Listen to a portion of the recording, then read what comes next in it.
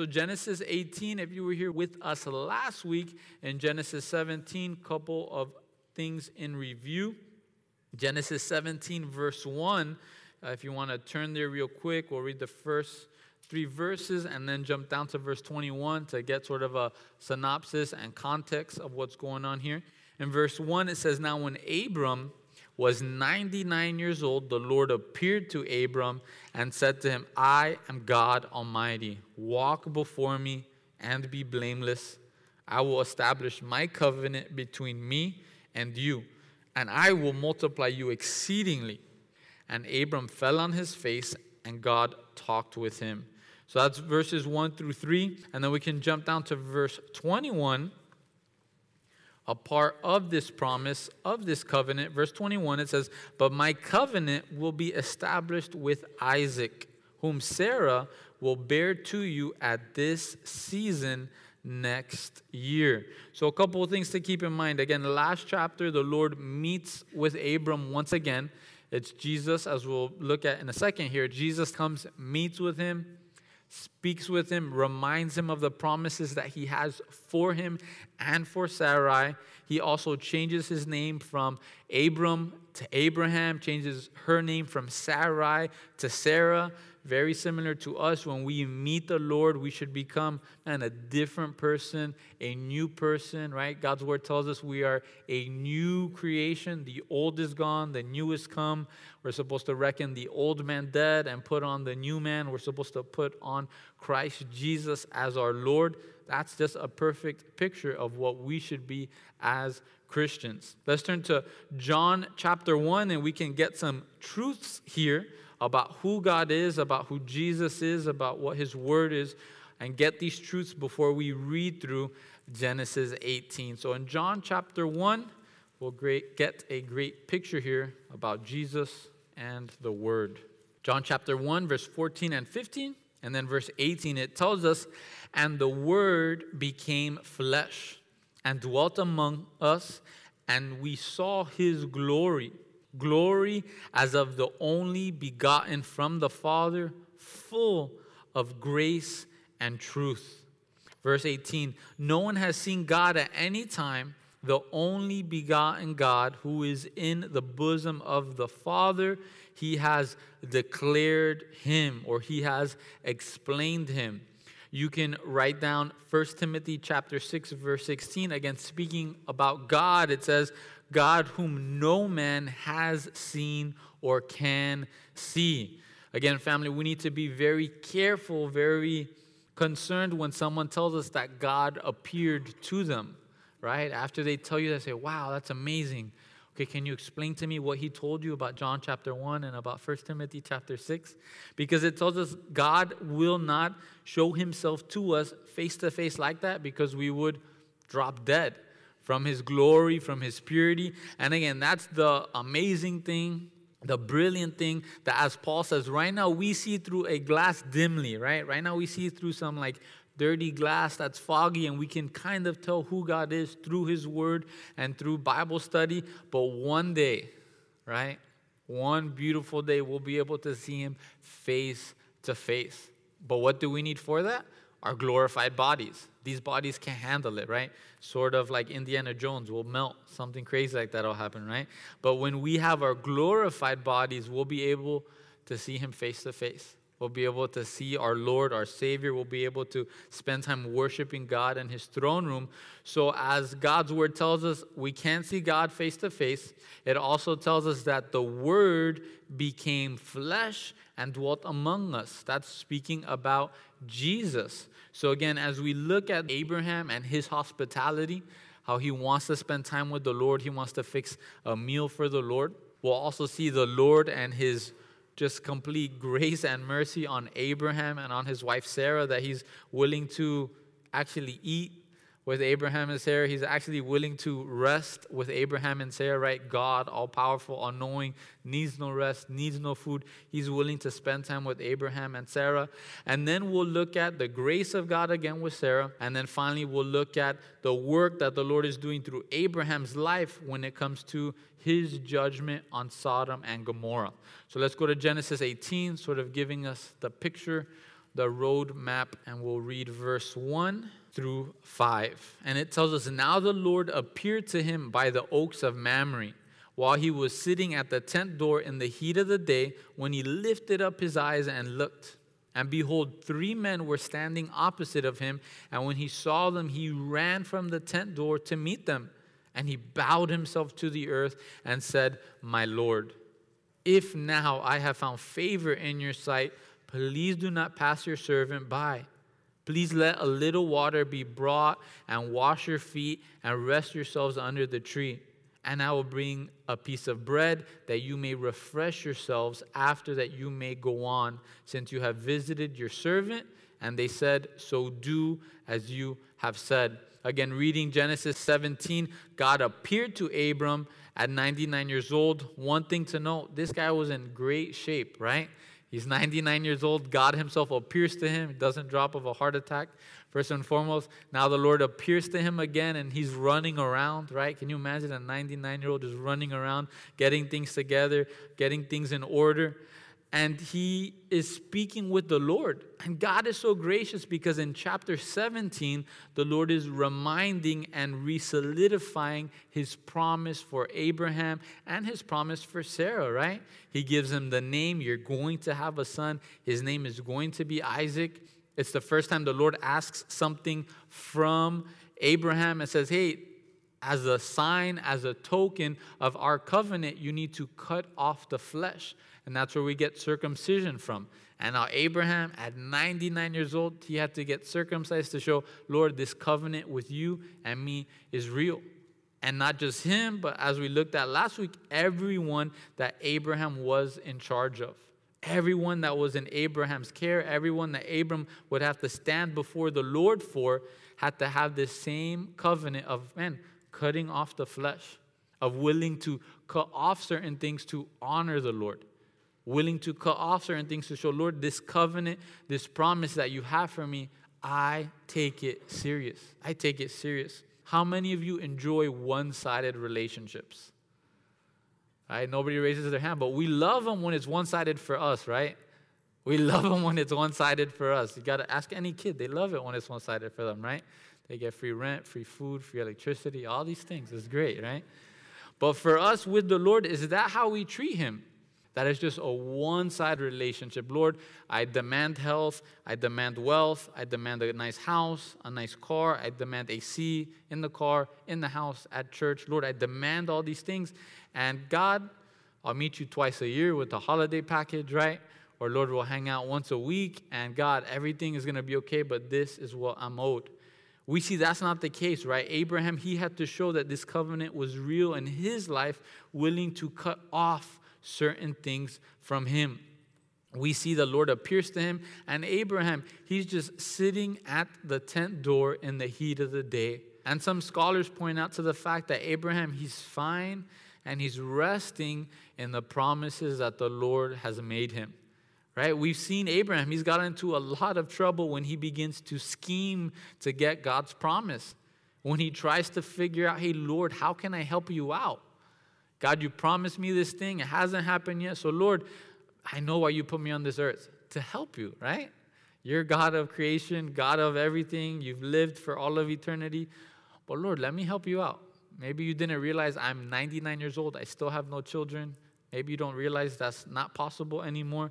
But instead, Abraham is resting in God's promises, and he's just hanging out, waiting on the Lord. Again, once he sees these men from a distance, he runs towards them. Again, a 99-year-old man running towards him. And that's why we believe this is Jesus, as we read John chapter 1 and 1 Timothy 6, because this is God that meets with him, and we know no man has ever seen God or can see God. He runs towards him. And another thing I have to believe here is that Abraham was longing for the day that he could spend time with Jesus once again. Right? It's been about 3 months since the last time he spent time with him. Chapter 17 told us a year from now, your wife is going to give birth to Isaac. Usually the babies take 9 months to cook, right? 10 months to cook in the oven. So it's about anywhere from a week, maybe a day, to 3 months since the last time Abraham spent time with Christ. And when he sees him, he runs towards him. He runs towards him. And again, family, may that be us. That when we see Jesus Christ, we run towards him and we want to welcome him into our home. We're not trying to stiff-arm him. We're not trying to turn off the lights, pretend like nobody's here, right? You guys know how you act when people come around the neighborhood or knocking on the door. We all know how we are, right? You turn off the lights, you hide under the window, you tell the kids to be quiet, right? We all do our thing. But here, Abraham, he runs out to meet Jesus, and then he welcomes him, he begs of him to stay with him. Robert Jameson, speaking about this culture, about this day and age, he says, when the visitor is an ordinary person, the host merely rises, right? You sort of give your head nod and you just say hi like that, or you raise your hand and say hi like that. In Headwaters, Virginia, everybody would just point at each other. You would just be driving and you just point at someone to say hi to them. But here, when it was just an ordinary person, the host would rise. But if it was someone of a superior rank, the custom is to advance a little towards the stranger, and after a very low bow, turn and lead them to your home, to your tent, putting your arm around his waist or tapping your hand on his shoulder, reassuring him of his welcome. And again, family, are we reassuring the Lord of his welcome into our home? What are we welcoming into our home? Again, Abraham, he needed to cut off certain things from his life, from Ishmael's life, from every man's life in the home. Are we cutting things out of our home, of the flesh, so that we can now welcome the Lord into our homes? Verse 3, we see the heart and attitude that Abraham has towards Jesus, right?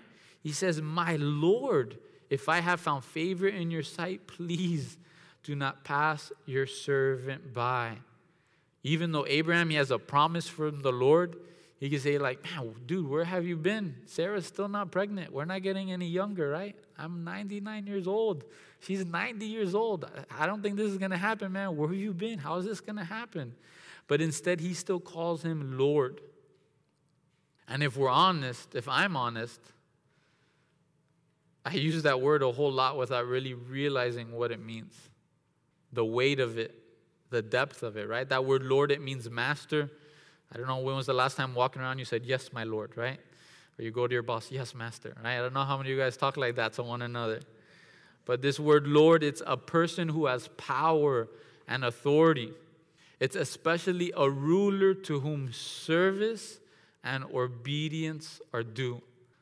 Like, guys, we can't just take him as our Savior. We can't just take him as our fire insurance unless we are giving him the service and obedience that he is due.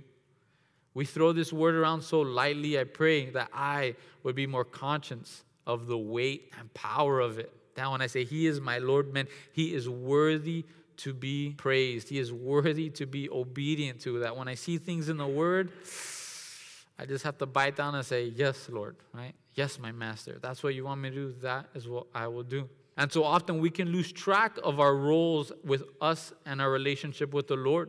We can lose track of the titles that are due to his name. Our flesh gets in the way, and we can begin to think that he owes me something, right? Hey, God, you promised me this. Where is it? I read this in Scripture. I took it as a promise. Where is it? It's been a day. Where is it, right? It's been a week. Where is it? Or, hey, Lord, I've been kind of living according to your Bible for a week now. Where are all my blessings, right? I've been following your word for a week. Where's all the blessings? Where's all the promises? Lord, I've been following you for a month after spending 18 years living for hell. Why haven't you fixed all the problems I made for myself? Right? If we're honest, that's how we can treat the Lord very often. We can get angry at him. We can grow bitter towards him. We can grow impatient, thinking that he owes us something. Lord, I've been serving here long enough. Why hasn't this happened? Lord, I've been praying long enough. Why hasn't this happened? I've been a good person long enough. Why hasn't this happened? But with Abraham, we see the heart of humility and gratitude that he has towards the Lord. He desires to wash the feet of Jesus. He desires to give Jesus a place to rest. And he desires to give him a piece of bread. And again, family, what a beautiful picture for us that when we spend time with the Lord, when we spend time with the body of believers, what's our desire? Is our desire to give and to bless the Lord first and foremost and the people around us? Or are we saying, Lord, who's going to wash my feet? Who's going to give me bread? Who's going to give me rest? Right? Is that our heart? He tells them, hey, I want to bring you water so I can wash your feet. Walking through the desert and through the wilderness all day. It talked about it being the heat of the day, anywhere between 12 and 3 o'clock. If you work outside here in Miami. But man, working at 12 at noon or 1 o'clock in the afternoon, it is brutal out there. So what they would do is that's the time they would take to rest, relax, and then they would get back at their day. So Abraham says, please let me bring you some water to wash your feet so that you can rest, and let me bring you a morsel of bread, right? A small piece of bread that you may refresh yourselves and that you may go on. And we see just the grace of God as well, right? The Lord and the angels, what do they say? Man, let's do it, right? So do as you have said. Our God then hit Abraham. Come on, bro. Don't you know who I am? I'm the all-knowing, all-creating being. I don't need your piece of bread, right? I don't need to wash my feet. I can walk on water, bro. I don't need you to wash my feet, man. What are you talking about? But the grace of our Lord. And again, the reminder for us that he wants to spend time with us. Jesus, he wants to commune with you. We need to be careful of extremes within the Bible, within our walk with the Lord. For some of us, we take God and we bring him to just such a place of humanity that we call him our homeboy, we call him our friend, and we think, hey, I can never do any wrong to God because we're tight, right? We're cool. We need to be careful of that. But then we also need to be careful. Some people, they put God, and it's true, he is all-knowing, all-power, omniscient, that we just think he's out there in the clouds, and he never wants to talk with us. He never wants to spend time with us. This Bible is not personally for me. It's written to the men ages ago. We need to be careful of both of those extremes. So they agree to it. They say, hey, let's do as you have said. We'll read verse 6 through 8. So again, Abraham, we see this 99-year-old man. And he says, Abraham, he hurried into the tent of Sarah and he said, quickly, prepare 3 measures of fine flour, knead it, and make bread cakes. Abraham also ran to the herd, and he took a tender and choice calf, and he gave it to the servant. And he hurried to prepare it. He took curds and milk, right? He took butter and some milk, and the calf which he had prepared, and he placed it before them, and he was standing by them under the tree as they ate. First and foremost, ladies, how would you react to this, right? Last minute company, last minute meal to prepare. Your husband's hey honey, how you doing? Good. How's your day going? Good. I'm 5 minutes from the house. Oh, that's good. Yeah, the CEO of the company's coming over and the CFO. You think you could make something real quick? No, right? I ain't making you nothing, right? Go stay in a hotel, go eat at the hotel, and sleep there overnight, right? And go spend time with them. But right away, right, Sarah, she gets ready. She starts preparing the food. And in this time, in this day, it's not like she went to the refrigerator and pulled out the bread and stuck it in the toaster oven, pushed down, and bing, it pops up, right? No. She'd have to go outside. We have to think camping, right? She'd have to go outside, light a fire, kindle the fire to get the oven heated up, the clay oven heated up. She'd have to go get the flour, start kneading the dough. And that's the type of heart she would have to have. But we see here the heart of hospitality in Abraham. And whenever you're blessed to have someone over your house, usually this is the type of heart that we should have, right? When it's someone you want to have over the house, that guy or girl that you've been praying about and their parents come over the house, hopefully, right? You want to bless them. You want to make a nice meal for them. And we see Abraham running around all over the place, right? He hurries into Sarah's tent, and he tells her, quickly, we need to do this. And he runs out to the herd. He takes a calf. He gives it to the servant. He hurries him to prepare it. He's running around excited to host the Lord. Excited to host the Lord. Matthew Henry says, those that would have communion with God must earnestly desire it and pray for it. God is a guest worth entertaining. That we would welcome the Lord into our homes, into our breakfast time, our lunch time, our dinner time, our time with the family as we're seated together, that we would open God's word and say, Lord, what do you want to share with us today? Lord, how can we spend time with you today?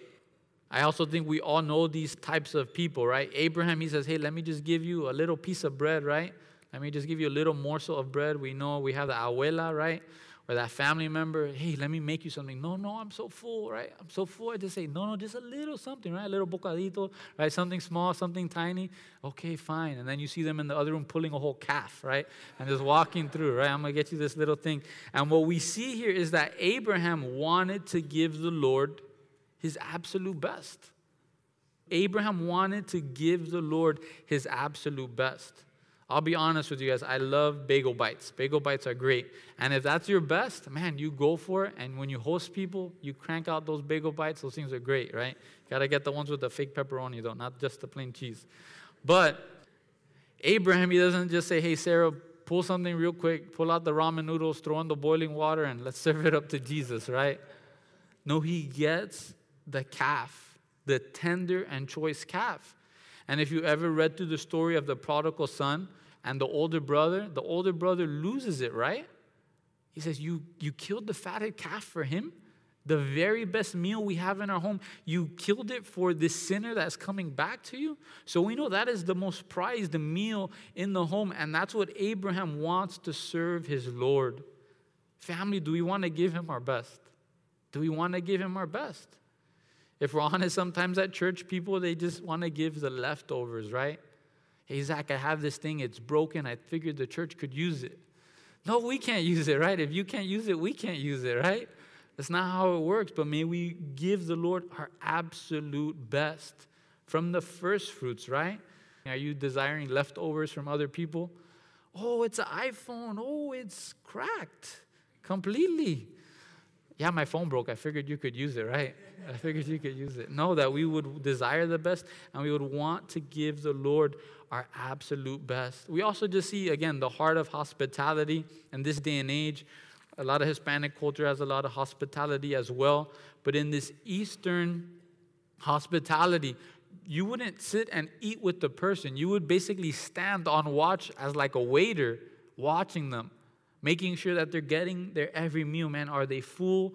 And if we're honest, it's not okay if they just eat one time, right? You have to at least be able to offer seconds and thirds, and then you feel okay, all right? And that's sort of the heart here. In New York, we were blessed. Sam and Bina, they were here, the missionaries we support from India. And we were hanging out with Pastor Tony, and they made us a meal. They wanted to make us an Indian meal just like this. She made the bread by hand, and she cooked it on a skillet. But they literally stood around watching us eat. No, man, come on, eat with us. No, I have to watch you eat, right? No, we're done. We ate one time. Come and eat with us. No. And the dude kept throwing rice on my plate over and over and over again, right?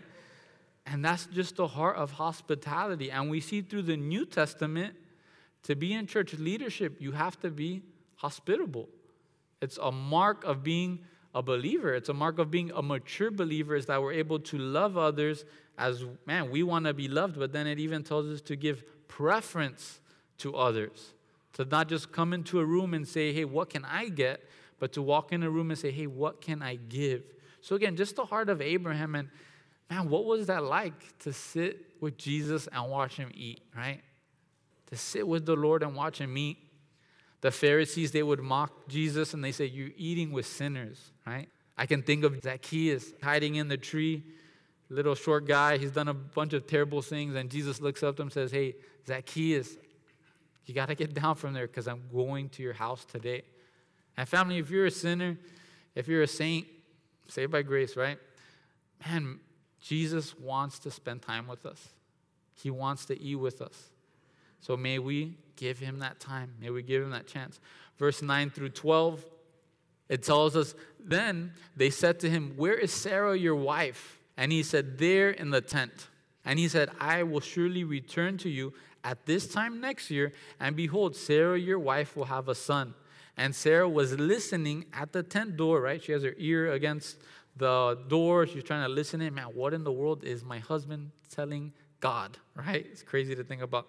Which was behind him. And now Abraham and Sarah were old and advanced in age, or well stricken in age. The Bible's pretty brutally honest, right? They were old. They were advanced in age, and Sarah was past childbearing. She's gone through menopause. There's no chance of them ever having a child. And verse 12, Sarah laughed to herself, right? She kept it in, one of those nasal laughs, right? She's trying to hold it in. After I have become old, shall I have pleasure? And my Lord being old also? And then the Lord said to Abraham, why did Sarah laugh, saying, shall I indeed bear a child when I am so old? Is anything too difficult for the Lord? At the appointed time, I will return to you at this time next year, and Sarah will have a son. And Sarah denied it, however, saying, I did not laugh, for she was afraid. And he said, no, but you did laugh. Couple things for us to pull out of here. The first thing is, man, the only good thing that Sarah said here is found in verse 12. She calls Abraham, not my dummy, right? Not the airheaded guy, not the guy that left me in Egypt for another man, not the guy that messed up and married another woman. No, she calls Abraham my Lord.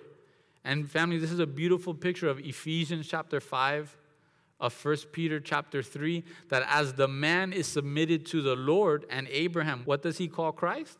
My Lord. As the man is submitted to Christ and calls him my Lord, my master, it makes it easier for the wife to be able to submit and call the husband my Lord and my master. And I don't know how many of you wives call your husbands that, right? What is thy bidding, my master, right?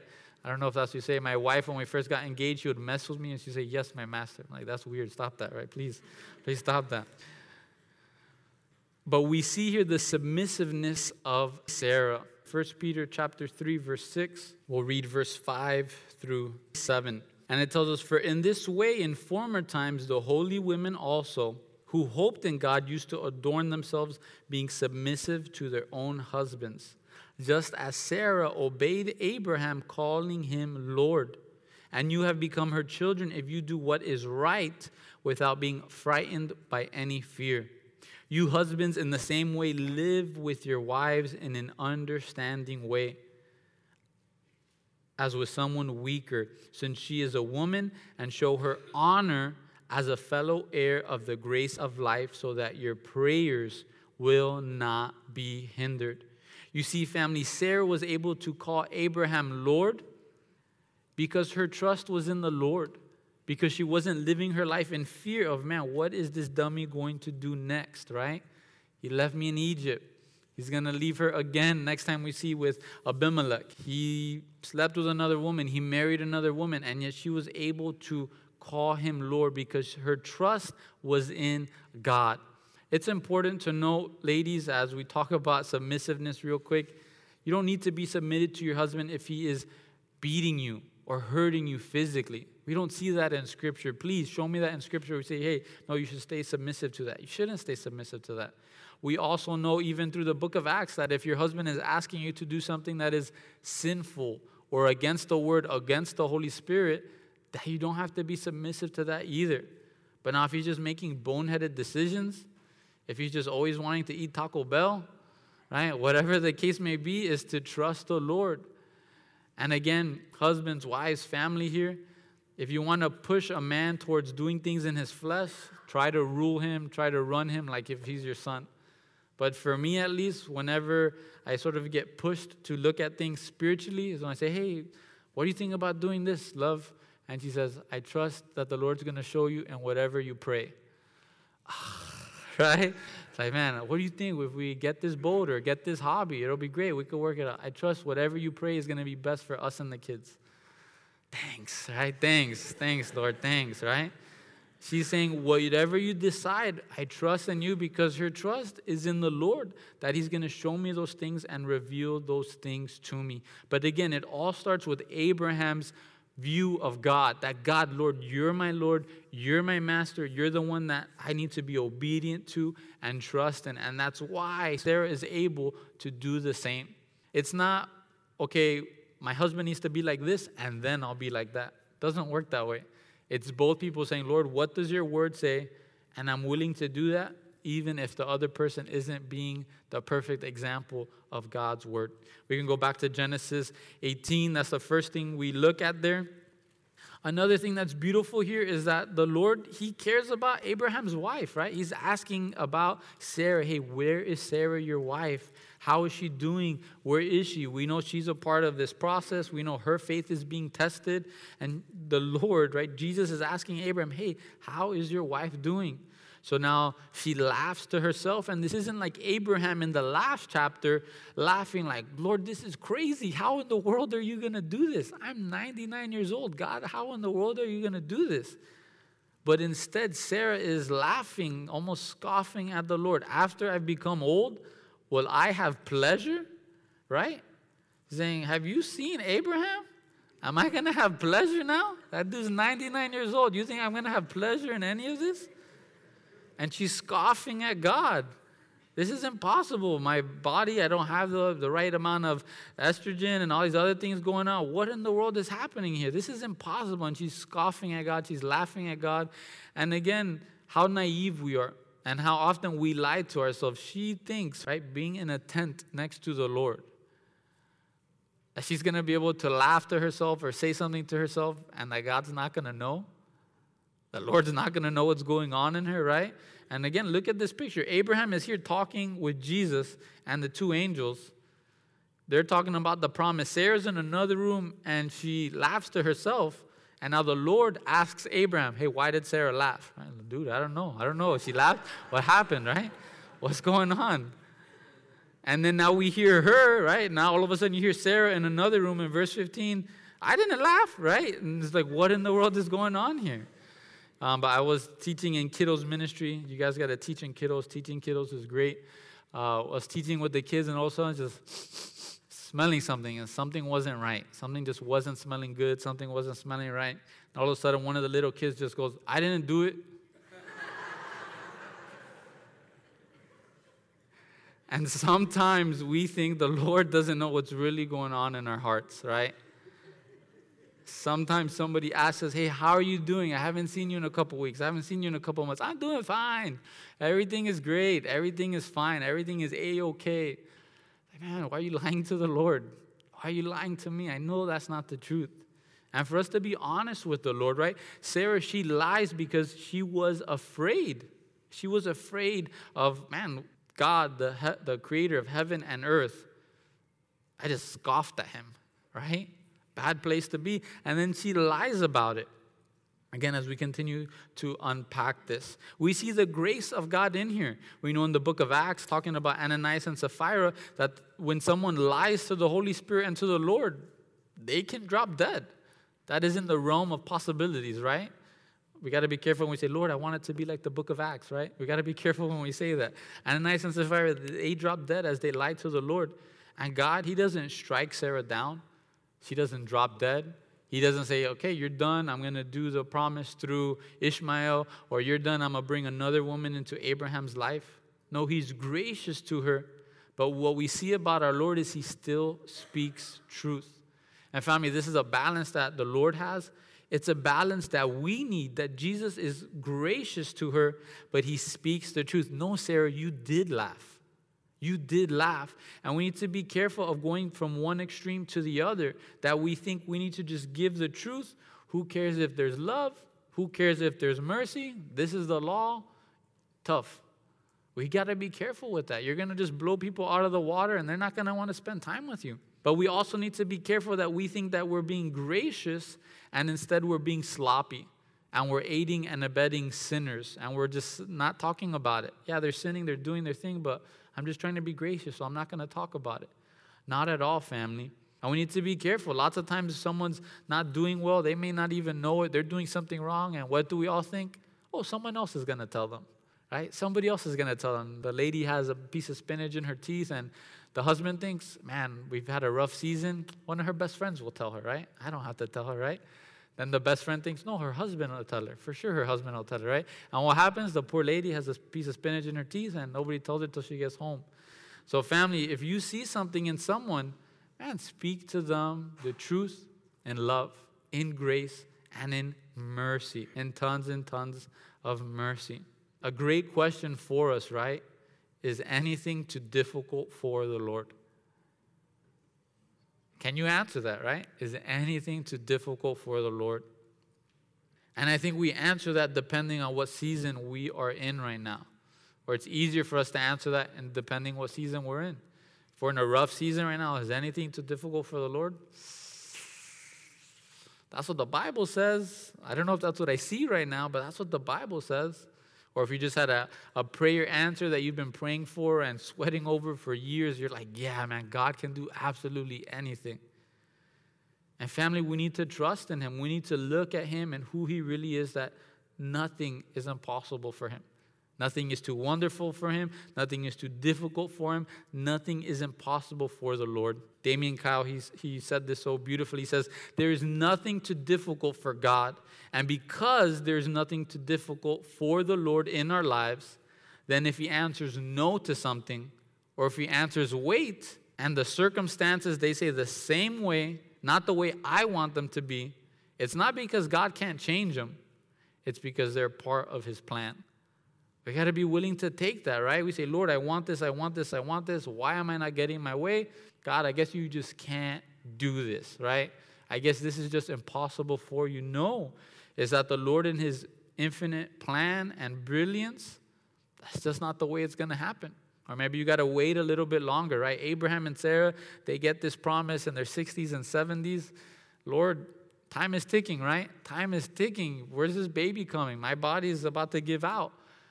And yet they have to wait 5 years, 10 years, 20 years, 25 years for the plan and the will of God. May we be there. May we trust in the Lord, not in our circumstances, but trust in the Lord. Remember, he's the same yesterday, today, and forever. Remember that his plans for us are not to harm us, but to give us a hope and a future. We need to remember these things, that even though things are not going how we want, it doesn't mean that he can't do it. May we trust in him and still live right with him and with the word. We keep reading verse 16 through 21. It says, then the men rose up from there, and they looked down towards Sodom. And Abraham was walking with them to send them off. And the Lord said, shall I hide from Abraham what I am about to do? Since Abraham will surely become a great and mighty nation. And in him all the nations of the earth will be blessed. For I have chosen him so that he may command his children and his household after him to keep the way of the Lord by doing righteousness and justice, so that the Lord may bring upon Abraham what he has spoken about him. And the Lord said, the outcry of Sodom and Gomorrah is indeed great, and their sin is exceedingly grave. I will go down now and see if they have done entirely according to its outcry, which has come to me, and if not, I will know. Again, family, an all-knowing, all-powerful God, do you think that he needs to make a visit to Sodom and Gomorrah to see if things are really as they are? No, he knew what was going on, right? But this is a picture for us to just see how just our Lord is, how righteous and truly how fair our God is. Does he need to be fair? No, he's God. But he shows us time and time again through Scripture that he is fair. And he's showing this to Abraham. Hey, I'm going to wait. I need to go there, see what really is going on before I pour out my wrath or judgment. We can even think of the end of our lives. Does the Lord not know who is saved and who is not saved on this planet? Does the Lord not know who is really walking with him and who is a hypocrite? Of course he does. Does he need to have a judgment seat in heaven to cast judgment and to weigh things out? He doesn't need to. But again, he's showing us just how just and how true and how fair our God is. The beautiful thing here about Abraham that we're about to see is that Abraham, his chief concern here as God talks with him, is not about his own ease. It's not about his own comfort. It's not even about his own reputation. What Abraham is concerned about is the reputation of the Lord. And we see it in the life of Abraham. We'll see it in the life of Moses, that the Lord will test them to see what is the most important thing to them. Is it what's easy, what's comfortable, or is it the reputation of God? Let's see that now. Verse 22. Then the men turned away from there, and they went toward Sodom. The two angels go to Sodom. And then while Abram was still standing before the Lord, verse 23, Abraham came near and said, will you indeed sweep away the righteous with the wicked? And let's park here real quick. Abraham came near. He just spent a whole meal with him. And it wasn't like they just went to a restaurant. It's not like the food was ready. If you've ever gone hunting, it takes a while to clean an animal, to butcher it, to clean it, to eat it. It takes a while. Abraham, he's probably spent all day with the Lord. And yet, he's still coming near to him. He's still drawing near to him. At 99 years old. Again, family, we never graduate from learning and growing in our relationship with the Lord. May we continue to seek him. May we continue to want him. May we continue to want to serve him and bless him. Sometimes we can think, hey, I've done my tour in children's ministry, right? I've earned my stripes. I've earned my rank. I'm done with that. I don't got to do that anymore. No, maybe the Lord wants you to go back to kiddos or back to a parking lot or serving somewhere, right? Maybe the Lord wants you to take out your grandkids or wants you to become a youth leader or a young adults leader to, again, pour out on other people. We're never past growing with the Lord. Hopefully you realize you're never past giving back towards the Lord, right? Imagine a husband and wife, honey. We've been married for 20 years. I don't have to tell you I love you anymore. Right? The wife was like, what? This is getting awkward, right? No, that's no marriage, right? That's a bad marriage. That's a broken marriage. But often with the Lord, we just say, Lord, I've been in this long enough. You know me. I'm not going to change. I'm past that. May we continue to have that heart of coming near, drawing near to the Lord. And he asked him, Lord, will you indeed sweep away the righteous with the wicked? Lord, suppose there are 50 righteous within the city. Will you indeed sweep it away and not spare the place for the sake of 50 righteous who are in it? Far be it from you to do such a thing, to slay the righteous with the wicked, so that the righteous and the wicked are treated alike. Far be it from you, shall not the judge of all the earth deal justly? So then the Lord striked Abraham down, right? Who in the world are you to question me? No. The Lord said, if I find in Sodom 50 righteous within the city, then I will spare the whole place on their account. Again, the relationship of Abraham and of the Lord. The heart of Abraham, his concern was, Lord, how are people going to see you? People are going to think that you're an unfair God. People are going to think that you're just this malicious or angry God. Lord, you can't do this. And the Lord, again, is testing Abraham's heart. That's what the Lord is testing.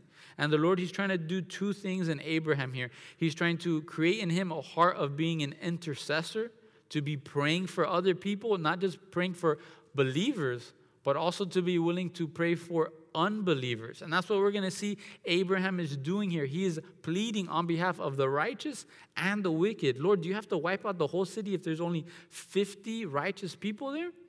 The other thing that God is trying to do through him, if you read verse 19, it says, for I have chosen him so that he may command his children and his household after him to keep the way of the Lord by doing righteousness and justice, so that the Lord may bring upon Abraham what he has spoken about him. The Lord is trying to reveal to Abraham, hey, pay attention to this nation. If you go on sinning and doing things against me and my word, there will be consequences. There will be judgment. And fathers here, single moms here, anyone in charge of somebody younger than them, man, read those verses, that we would be living in righteousness and justice, right? That verse 19, we can write our name in there.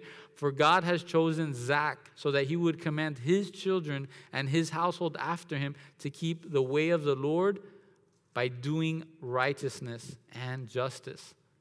It's on us. It's on us to show it to our kids. We can't just say, you go to church, you go to youth, I'll stay back.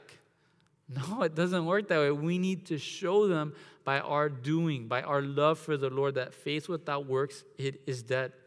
And now we continue reading, right? Abraham here, a lot of people point to the amazing negotiator that he is.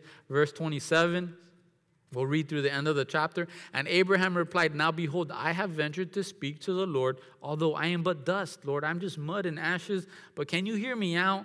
Suppose 50 righteous are lacking 5, right? 45 people. Will you destroy the whole city because of only 5 people?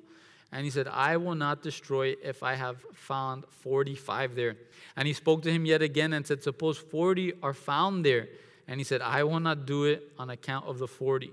Then he said, oh, may the Lord not be angry, and I shall speak. Suppose 30 are found there. And he said, I will not do it if I find 30 there. And he said, now behold, I have ventured to speak to the Lord. Suppose 20 are found there. And he said, I will not destroy on account of the 20. And then he said, oh, may the Lord not be angry. I shall speak only this once. Suppose 10 are found there. And he said, I will not destroy on account of 10. So as soon as he had finished speaking to Abraham, the Lord departed, and Abraham returned to his place. A lot of people point to, and it's pretty funny, right? Is Abraham here is like, Lord, do I hear 50? Do I hear 45? Do I hear 40? Do I hear 30? Do I hear 30? 10. All right, good, right? A lot of people point to, man, when you're buying that used car, you got to take Abraham with you, man, and just talk down the deal, negotiate that deal. When you do that Craigslist meetup, you got to bring him there to lowball him and get things right. But what we see here with Abraham, what we see here with the Lord is it's referenced as, right, verse 33, as soon as he had finished speaking to Abraham. Not as soon as he had finished negotiating with Abraham, as soon as he was done speaking with him. That family, friends, these were two friends speaking about the status, about the state of Sodom and Gomorrah. And in a sense, the Lord is testing Abraham to see what kind of a heart does he have. Right? We know the disciples, they got bothered with a group of people and they say, Lord, we need power. Help us to cast down fire from heaven so that we can incinerate them and people can see the power of your name. And Jesus says, man, get away. You don't know who you're with. You don't know what club you're a part of, man. You got to get out of here, right? But instead, Abraham, he is interceding for believers and unbelievers. Family, are we praying not only for the righteous, but for the unrighteous? Right now, a lot of believers, they're praying for the president, they're praying for our government. I just wonder if they were praying for previous administrations as much as they're praying about this one. We need to pray for both the godly and the ungodly. We need to be praying for our president no matter who he is, right? Paul tells us to pray for the president when he had Nero dipping Christians in wax and lighting them on fire. And he said, hey, you need to pray, you need to respect your leaders, right? When he would grab Christians, put animal skins on them, and throw them in a stadium so that the wild animals could tear them up. And Paul would say, hey, we need to respect our leaders and pray for them. Family, we need to pray not only for the righteous, but for the unrighteous. We can write down Romans chapter 8, verse 34. If you're quick, you can turn there. If not, I'll read. It says, who is the one who condemns? Christ Jesus is he who died. Yes, rather he who was raised, who is at the right hand of God, who also intercedes for us. That thank the Lord, right? Jesus, we have him there in the throne room of God praying for us. Praying, man, Zach, Lord, just help Zach. Fill him with your spirit. Do this work in him. Let him get this right. We have Jesus praying on our behalf. The other thing we need to know is that the Lord, he does not delight in people going to hell or people getting the consequences of their sin. He doesn't delight in that. 2 Peter chapter 3, verse 9, it says, the Lord is not slow about his promise, as some count slowness, but he is patient towards you, not wishing for any to perish, but for all to come to repentance. Family, we need to pray for believers and unbelievers, right? You talk to some people and they're like the disciples. They want to rain fire down from heaven for the other political party, right? Or for the other nation. They want to just damn them all to hell, right? No, we need to pray for them. We need to pray. And it's a great time to ask that question, is anything too difficult for the Lord? Is anything too difficult for the Lord? Are we praying and believing and trusting in him, right? Think about Saul. You have a man that is literally dragging men and women out of their homes, telling them, hey, blaspheme the name of Jesus Christ, or you're going to prison, or you're being put to death. And now the Lord comes and meets this man, and now he is the greatest instrument that the Lord uses after Christ, right? Throughout the New Testament. May we trust in the Lord. May we not just pray for believers, but unbelievers. Imagine if no one was praying for Saul. If people were praying, Lord, just strike Saul down, just knock him out, kill him, right? We wouldn't have a lot of the New Testament or a different author for it. But that we would be praying. Family, may we realize the power of a few righteous people in a sinful nation. And I believe that's what's happening even now in our nation and in our world, that the few, the little tiny group of people who are righteous, who want to live according to the Bible, we're holding back the wrath of God. Because the church is known as the bride of Christ. And I hope that any groom treats his bride as a bride, right? As some girl that's very special. I hope no groom right before the wedding treats her like one of his ex-girlfriends, right? That'd be pretty grimy. I'm going to block you. I'm going to treat you like my ex. I'm going to judge you. I'm going to pour out my wrath on you. I don't want to be a part of that wedding, right? That will come up in the premarital counseling. But for those people that believe, no, right, God, he's going to pour out his wrath on Christian and unchristian. We deserve this. Family, is that how you want your daughter's fiancé to treat her before they get married? Before the wedding feast, to pour out his wrath on her? No, we don't see that. We don't see that with Noah. We don't see that with Abraham, and we won't see that with Lot. And forget 10 righteous. It's really Lot, his 2 daughters, and his wife. And we know his wife wasn't necessarily righteous, right? The grace of the Lord pulling her out. So family, for us, may we live in these truths. The Lord, he wants to protect his people. He's not going to pour out his wrath on his own people, but he wants to love on us and care for us. But may we realize the consequences of sin taking over a family, or the consequences of sin taking over a nation. The Lord, even though he's perfect grace, mercy, and love, he's perfect righteousness, and he's perfect law. It's that two-edged sword. He is perfect agape love, sacrificial love, but he is perfect righteousness. So may we be careful not to sway to one extreme or the other.